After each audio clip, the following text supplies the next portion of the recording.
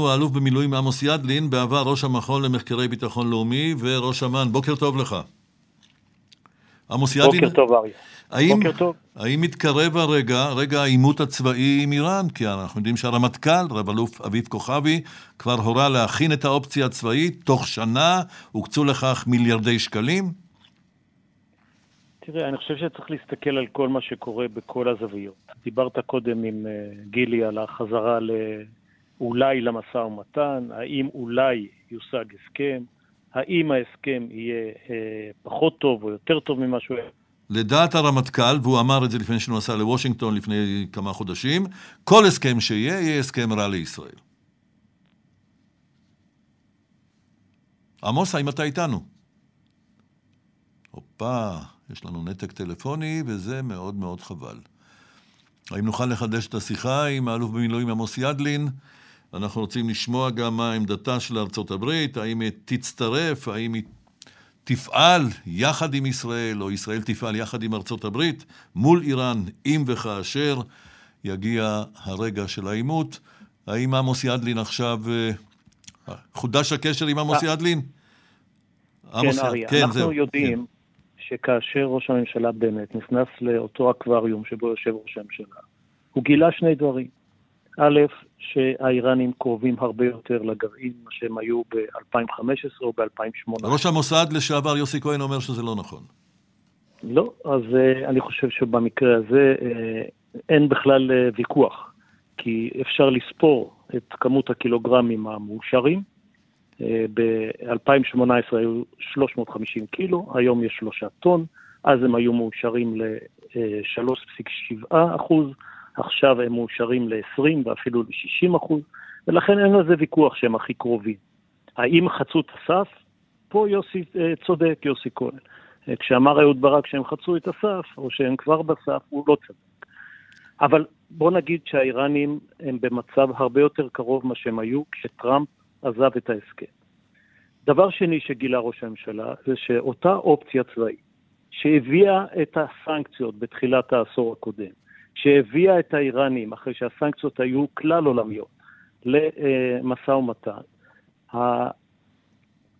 האופציה הצבאית הזאת, בוא נגיד, איננה מעודכנת. והיא לא מעודכנת משתי סיבות. אחת, שלמרות שישראל מאוד לא אהבה את ההסכם, היא הבינה ב-2015 שזה ההסכם שעכשיו יהיה בתוקף, ולכן האופציה הצבאית ירדה מהעדיפות. וגם בשלוש שנים האחרונות, אני מזכיר לך שלא היה תקציב למדינת ישראל, והרמטכ"ל אמר, אני אטפל בנושא האיראני רק אם אני אקבל תקציב מיוחד. עכשיו הוא קיבל את התקציב הזה, וישראל בצדק מכינה את האופציה הצבאית, כדי שכל מי שמאמין באופציה הדיפלומטית בארצות הברית, ואני נמצא עכשיו בארצות הברית, והייתי בוושינגטון ודיברתי עם אנשי הממשל, והמסר העיקרי שאמרתי להם, האופן שבו הגעתם למשא ומתן, בלי שום מנופים, בלי מנוף של סנקציות, אתם מתכוונים להסיר אותה, ובלי מנוף של אופציה צבאית, אין לכם שום סיכוי להצליח. הייתה טעות להיכנע או לוותר ולקבל את הדרישה האיראנית, אנחנו שווים לשולחן המשא ומתן, בתנאי שהסנקציות יוסרו. לא, זה צריכה להיות תוצאת המשא ומתן. בדרך נתנו להם כמה עשרות סנקציות כדי לעודד אותה. אני חושב שמי שרוצה להצליח בדיפלומטיה חייב שתהיה לו אופציה צבאית, והאופציה הצבאית הזאת חייבת להיות אמינה. האיראנים יושבים היום ומסתכלים, ואומרים לעצמם את הדבר הבא, לארצות הברית יש יכולת צבאית מרשימה, שיכולה לפגוע בנו, אבל אין להם את הרצון בכלל. לישראל יש רצון, אם אנחנו נתקדם הם כנראה ירצו לפגוע בנו, אבל לא בטוח שיש להם יכולת. לכן ארצות הברית חייבת לחזק את ההבנה האיראנית שיש לה רצון לפעול, וישראל חייבת שהאופציה הצבאית שלה תהיה מעודכנת ומוכנה, ואני מקווה שזה מה שהורה הרמטכ"ל לעשות. ומכיוון שארצות הברית צריכה להיות בתמונה, כפי שאתה אומר, האלוף במילואים עמוס ידלין, זה קשור לתרגיל הזה שמתקיים עכשיו בישראל, הבלו פלג הזה, שבו משתתפים חילות אוויר, גם מארצות הברית, גם מגרמניה, איטליה, צרפת, יוון והודו. יש פה כינוס של 11 מפקדי חילות האוויר מכל מיני מדינות בעולם. זה מסר לאיראן? מסר בינלאומי? קודם כל מראה את המעמדה המדיני דווקא, המדיני החזק של ישראל. תראה, כשאני הייתי בחיל האוויר לפני 10 ו-15 שנה, לא חלמנו שיהיו פה מטוסים מהודו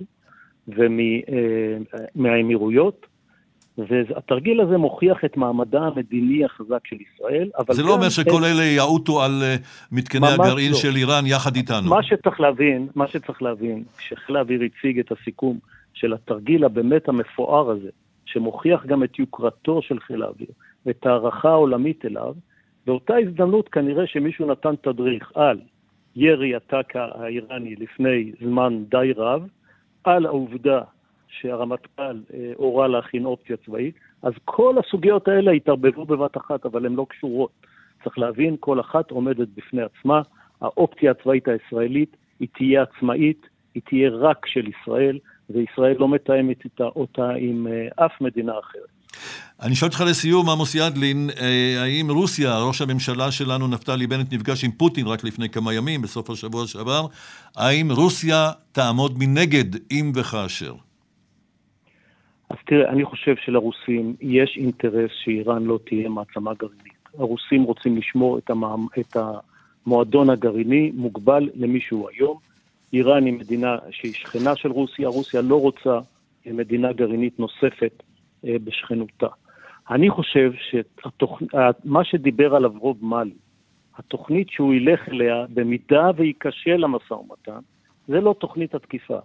זה איזושהי תוכנית להביא הפעם, בניגוד לטראמפ שהלך לבדו, גם את המדינות האירופאיות וגם את רוסיה, ואולי אפילו את סין, אם כי היחסים בין סין לארצות הברית הם מאוד בעייתיים, כדי שהסנקציות על איראן שנחלשו בגלל שאיראן מצאה איך לעקוף אותם, בגלל שסין קונה נפט איראני, בגלל שמחירי הנפט עלו, ואז אולי, תראה באיזה אופן נסגר פה המעגל, אותו ממשל של ביידן, שלא אהב את המקסימום לחץ של טראמפ, מבין שיכול להיות שאין לו ברירה אלא לחזור לשם, אבל הוא יגיד, לא עשינו את זה חד צדדי אמריקאי, אלא עשינו את זה עם כל בעלות... קואליציה גדולה מאוד. אלוף במילואים עמוס ידלין בארצות הברית, בעבר ראש המכון למחקרי ביטחון לאומי, וראש אמ"ן, אני מאוד מודה לך על השיחה הזאת. להתראות. בוקר טוב. בוקר טוב.